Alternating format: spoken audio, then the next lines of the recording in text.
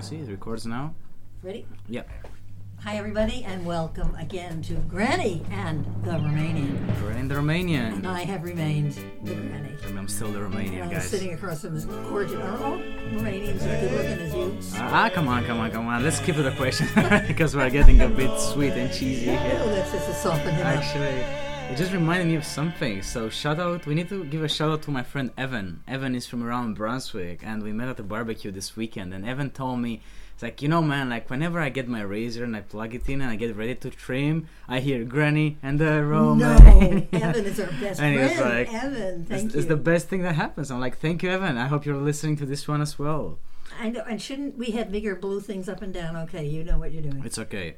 Okay, now, after long discussion and many decisions, you and I decided that today we could discuss the 60s. The 60s. Mainly because I was an adult And during that, and you were not even, as we used to say, a twinkle in your father's eye. Isn't that the dumbest thing? such a beautiful way of putting things. It doesn't make any sense to somebody from Romania. Twinkle.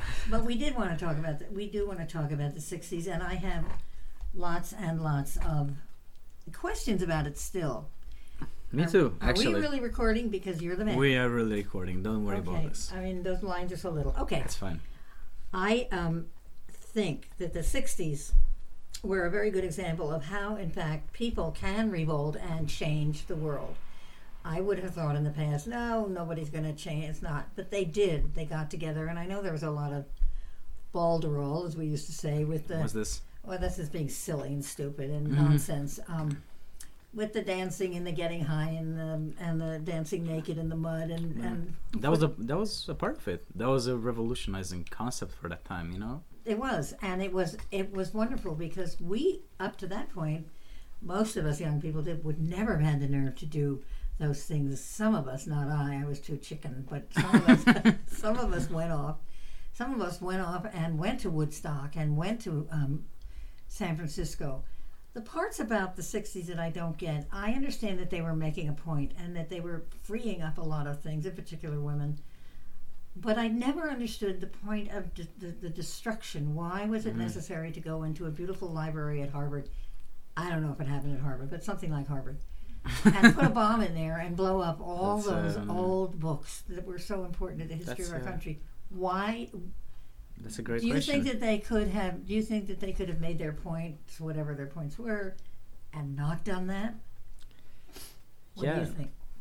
Just very quick, it reminds, because before we started the show, we were thinking what happened in '69 that was so big. Woodstock happened in '69. Oh, it did? That was, it's the 50th anniversary this year. I think so. I think it's '69. Was 69, 70? Was the big one. Was when it was free, everyone was getting high and all of the stuff. Oh, the films are amazing. Beautiful film about it. Beautiful. 3 hours long, but beautiful. Yeah. I watch it when I can.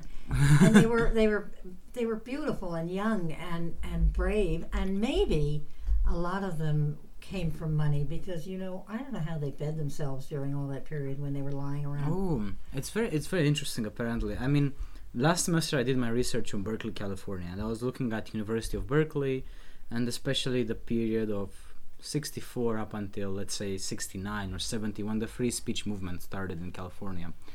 And one of the things we need to keep in mind was that, nowadays when you go to university or to a private school or to a good university, you usually have money, or you take out a loan, or your parents have saved for a long time. Yes. Berkeley costed $0 in '60s. If you lived there. Yes, it was $0, and for out-of-state people was very cheap as well. And for lots. Oh, the phone is ringing, my friends. I forgot to take the phone. It's okay. Look, sorry. It's okay. Don't worry. I can pause this. Keep talking. Oh, so we are back. We're so sorry about that. Just a small phone call that just disturbed. It's not important. It's okay. This is the only important thing. So you were talking about. Did you ever want to go to Berkeley as a student? Never before I came here, because I didn't know that much about it. It's just the thing that I knew that when I came to the United States, when I applied, I had to shoot for schools that were need blind. And for people that do not know, need blind means that they basically accept you regardless of how much you can pay. So they don't really look at the money. Bowdoin claims to be like that. No one knows how fully it is true, but it's not necessarily a school that looks at your money and then says, you can pay, so come in. I don't know. That was the situation for me. I don't know how to say anything else, but Well, I'm glad it worked out because I feel like an idiot Definitely. talking to nobody across the table if you were in Berkeley. But Truly. here we are. Sure, and in Berkeley, it costed too much money. It was like $70,000 a year, Oh. barely any chance of getting grant. Mm. Loan. I don't want to take a loan. I don't want to end up paying $300,000. Oh, no. Then you're stuck for life. But Basically. in any case, years ago, Stephen and I, my husband, whose name is Stephen, and he's a wonderful man, America. America. We drove to we went to California because my son actually went to Berkeley for a while, and then he went to another school because he called me up one day. He said, it's too hard. I'm going to go to the University of San Francisco or something.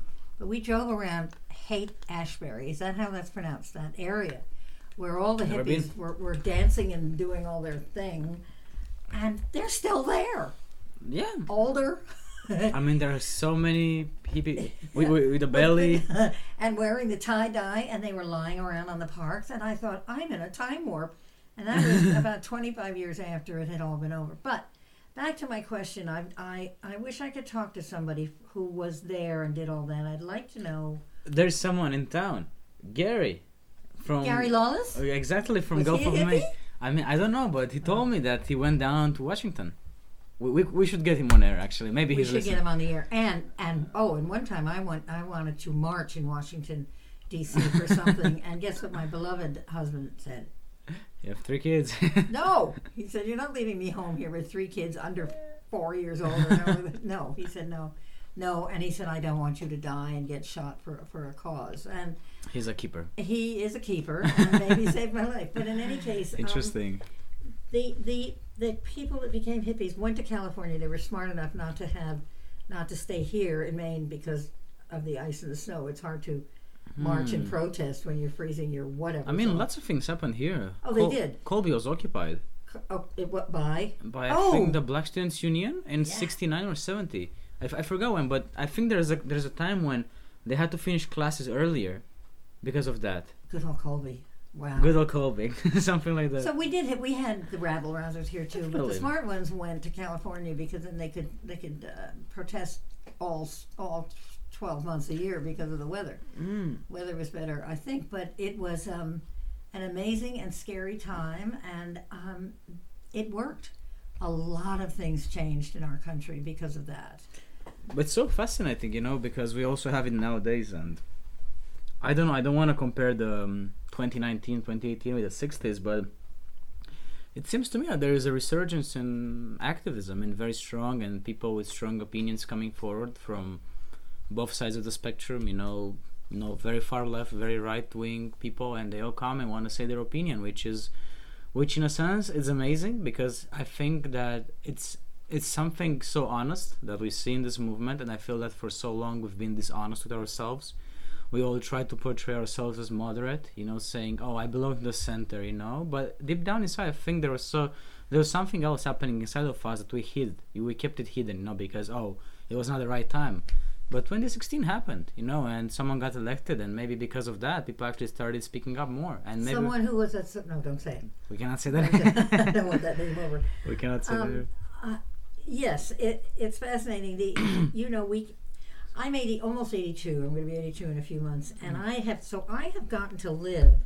I don't want to say in the Depression and in the Victorian times, but I lived on the edges when all those things were still being practiced by all relatives. And so, when I see what the Victorians, I had a grandmother, Anna Elizabeth Scott, and she was horrified at short skirts and horrified that women dared to want to vote. I mean, it wasn't their place. So I got to see all of that and listen to all of that, those arguments. It's like And a I change think in the opinion. 60s came along and said, get over yourselves and let's get going and do something right. And, they preached love and all that stuff. And I think some of it worked. I think it did. I think it changed us. It made us think, and it was lots of fun. Definitely. I mean, the hippies is just a small part of the 60s. We need to look at the 60s in terms of students on campus rebelling. And Berkeley is known as the center of activism because Yes, it was. because of the free speech movement. And the fact that what's so beautiful about Berkeley, I think I did my research. I discovered a thing that I forgot the name of the leader of the group. I think Mario Savio is the name. I'm not sure. Mario I'm Safi going might with have you. been. Yes. Yeah, this guy that He's came right. from New York City to study in Berkeley and went for the summer in the in Mississippi Project, I think was called, and was this project to bring, I don't want to say only white people, but I think it was a lot of white people to the South to help people get the vote, to help black people get the vote. And they came after summer from the South, where they basically were chased down by people with bats and and guns. And they go on a campus where they're not afraid of anything else. Like, what can the police do to you? What can they even do to you? My God. Can they do anything when these people are chasing you in the South with bats? They were not afraid. So they actually had the chance to speak up, and they do one of the most beautiful things. It's, I think, when they occupy I think it's called Sills Plaza or something like this, and they occupy it because they were not allowed political protest on campus, and the police comes with the cars, and a bunch of students surround the cars, and the police is stuck there for 32 hours, and they use the car to voice their demands. To speak. And that's when the free speech movement was born. It was a very, very brave time for these people, young people. Do you know you know what the Smithsonian Museum is in Washington, D.C.? It's a monster museum, and it is called America's Attic. Because there is so much stuff there, including a little section of a relative of mine who saved American Jewish children. That's another story. I love him. His name was, what the heck is his name? Never mind. Anyway, in the Smithsonian, there is I think it's at the Smithsonian, there is a section of a counter, a kitchen where you ate, and a bunch of chairs. They cut it out, and they put it on, and those were the kids that went there and were taught not to fight back and to sit there at the counter and order a meal. And when the white thugs came in and beat them and hit them and with everything and they sat there, Martin Luther King, and they sat there and they took it and they took it and they took it and they changed things. Finally, when you keep hitting a person enough and they just don't react, it gets boring. Truly. And those chairs, we can touch the chairs that those heroes sat in, and most of them some were black and some were white and came down from the north. Can you imagine if you were a father and your child said, "I want to go down to Washington D.C. and do a sit-in," they called it, and I would say, "No, you're not going. You're going to die." And a lot did. A lot did. 3 of them, I forget their names now, went down and to get help with voting and everything and vanished, and they found their burned out cars off in the woods somewhere. And the guys that did it, this happens a lot, were proven to be innocent. And they would go on television later on and say, "We did it," but you can't be tried twice for the same crime. Isn't that the rule? I don't know. Called double jeopardy. Might be. I don't know. I think that's it. So crazy. It's a fascinating period in American history. Did it happen over there in Romania? This is fascinating because I think one of the things we invoke in Romania compared to the Western world is the fact that we were not really colonizers. And it's hard to say if we were or not colonizers because we didn't really have any advancement in territory. And the word is colonizers, C-O-L. Colonizers that have colonies. Yeah, I want to get never heard it, but I want to get to race sure. as well, but we didn't really subjugate people in that way. That's the main narrative. I would go and say that it's false to a certain extent, and there are advertisements from newspapers, I think 19th century, with gypsies being sold. So we had slavery. Yeah, we had slavery, and this gets me to a beautiful movie that won, I think, the Silver Bear at the Berlinale Festival. It's called Aferim. Beautiful film that discusses the idea of slavery in that time and how gypsies were basically sold, were like commodities. Oh, exactly. We think here in America that slavery started with black people being ripped out of Africa and brought over here to the South and sold. Slavery's been around since there have been people. It's very interesting because I think one of the problems, I would say that slavery has been around for a long time. Though I don't know when to put the start to it, and it's hard sometimes to put when black people came from Africa, when black people were brought from Africa here, that's when it started, or if it started before, because we have different economic systems, and the majority one at the time, I'm not sure if it was slavery or not. Sure, the Romans had slaves, the Egyptians had slaves. Definitely. Yeah. Definitely. But one of the things, what's interesting about it, and is not called slavery. I remember my grandfather worked the land, was basically a serf. Was it a serf called? Sure. Yeah. And that's how I'm so curious about that, because my mom always tells me the story that my granddad was a slave on someone's lot, and it's not slavery in the term per se. No one owns you physically. You are not owned in chains. You're not being sold. But you work to survive. It's not really work to actually achieve something in life. It's like I think, weren't they given a piece of land and they could have the land as long as they worked it and gave most of the It was not. It was at the weird period in time when this happened. It was a weird period in time. But maybe this is for another topic. We need to get back to the 60s. Okay. Actually, my grandparents lived in the 60s. But 60s in Romania were very different. And the 60s in Europe were a bit different than they were here. So were there 60s type revolutions around Europe? They were big. I mean, the biggest ones were like Paris, was Sorbonne, was Nanterre, I think, in the university, when they occupied the university for a very long time, and they produced, you should actually check it, and everyone should check it out. Check the art from 68 and the 60s that they produced in Paris, because they were thinking of producing something democratically owned. And they were done with this whole classic buildings, classic ways of governing society, done with hierarchies. They wanted something new, they wanted something democratic, and they did create it. Eventually it failed, because when elections happened, people voted for, I think, Charles de Gaulle's party, and they lost. But many things happened. Italy was going crazy. Fascinating man. Italy was going crazy. 68, things were burning. The left was becoming very, very, very powerful. And how is it called? It's called the lead years. Gli anni di piombo start when violence is widely spread at a time. So it gives very easy access to violence. So people from the left target people from the right in the streets with guns and bombs. Guns. You, in your opinion, as a young man, and a young man is going to save the world. Yes, he is. I mean, all of us, just a bit. Or a piece of it, maybe a little piece. Do you think that it was a good thing that all this happened? People died, but they always die in these revolutions. Do you think the 60s upheavals were good? That it was good that it happened? I think so. I definitely think so. I mean, what if it hadn't? Where would we be? What would we be like?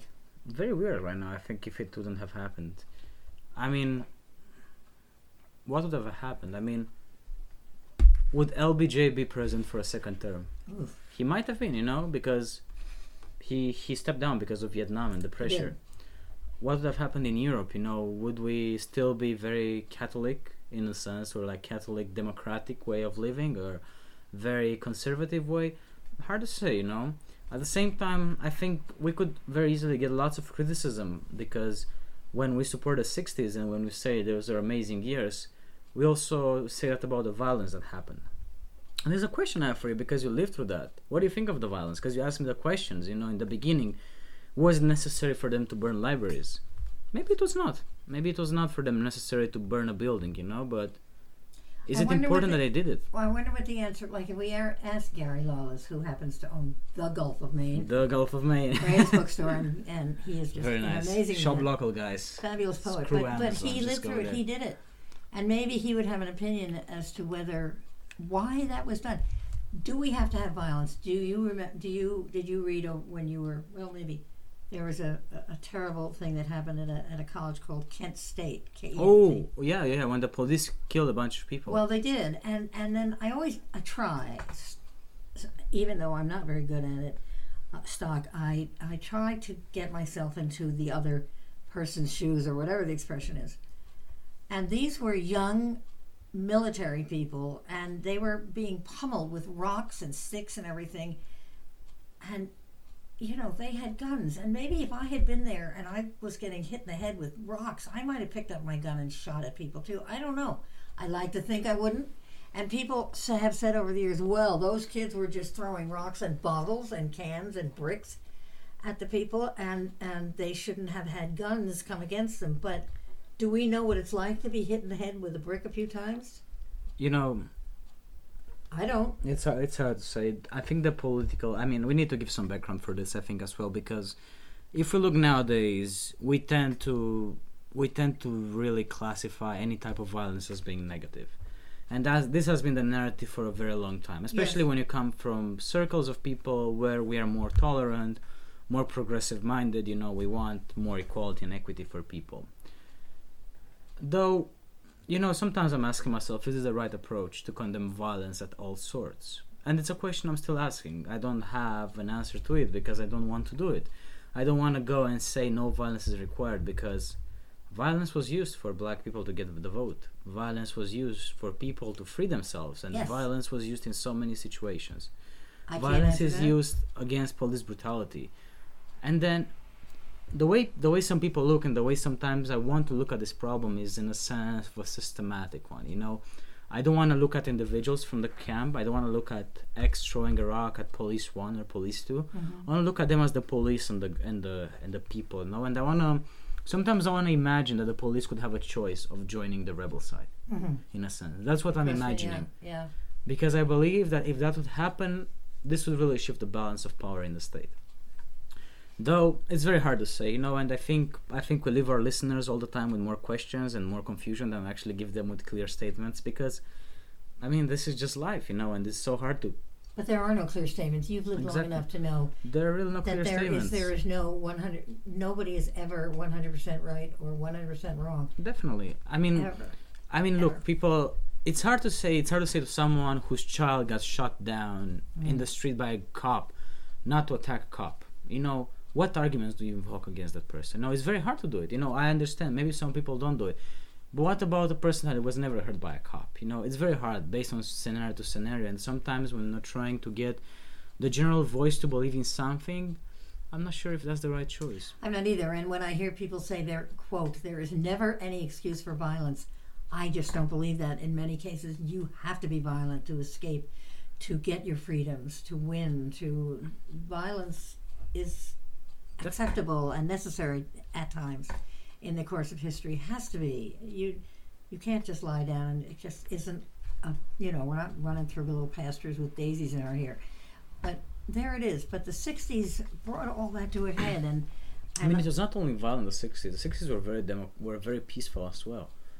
We need to remember that violence was not the main component of it. But it was in there. It was in there, definitely. It's in all the movements. Some movements manage to get away without violence. It happens.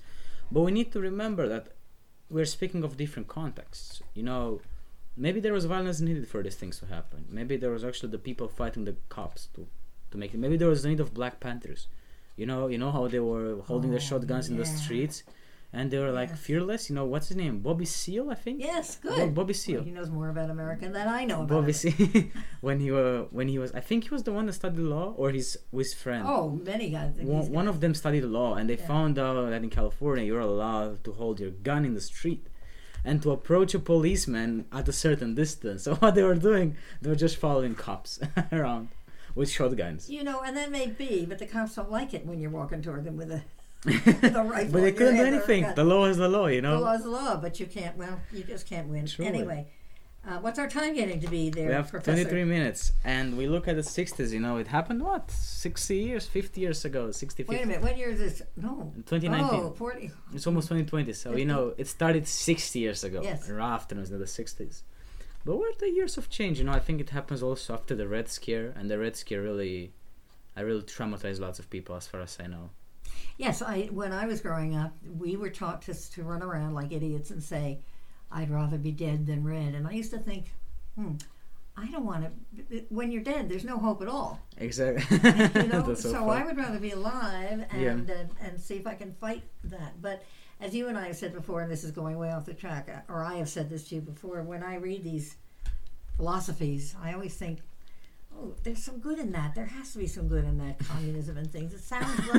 It sounds good when you read about it. We should send this to Jacobin magazine and make them they should put you on the cover. And there's something good in communism. Weird old lady. Okay, so we're done with this show today. I think we're mostly done. It was a reflection on the 60s. We didn't manage to touch upon everything because it's a lot to talk about. And we have the Beatles in the 60s. We didn't talk about.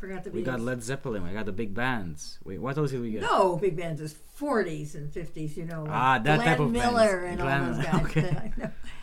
Anyway, I am sitting across from the table from at this table from a very patient man who lets me go rocketing off in different directions. That's okay. And never staying on the subject. I mean, this is probably what really gets listeners, because it's just so beautiful that, two people from two different generations that both of them go off track so much get together and talk, and people, oopsie. You have to give them your email address so that they can send you an email and tell you what they like or don't like about it. Exactly. Or you can do it actually on Twitter. You can find me on Twitter at stochita.radu. What was that? The weekend don't go on Twitter? I don't on Twitter, yeah. No, it's okay. They can contact me there, and they can see, and they can write bad stuff about us on the wall. Maybe they're gonna write bad stuff. They're gonna be like, "Oh, look at these people promoting communism in our beautiful free country." Just taking a look. Just taking a look. Yeah, it's gonna be fun to annoy some people, and also to make some like us. It's good. So so we are going to sign off, and then we're going to do another show. And we're in Brunswick, we really Maine. want you to keep listening, folks. Without you, there's no us. Exactly. We're in Brunswick, Maine, and don't forget, shop local. Shop locally. Shop local. Oh yes, support your local exactly. farmers, Support guys. Gulf of Maine if you can. What Screw Amazon. Screw Amazon. It's not. Okay, we're dead in the water. Basically. Coming after us. Okay. Well, I hope you have a great day. Goodbye. Goodbye. Thank you to for all of listening. us. Bye. Wait a second. Oh, I'm still enjoying my fruit thingy.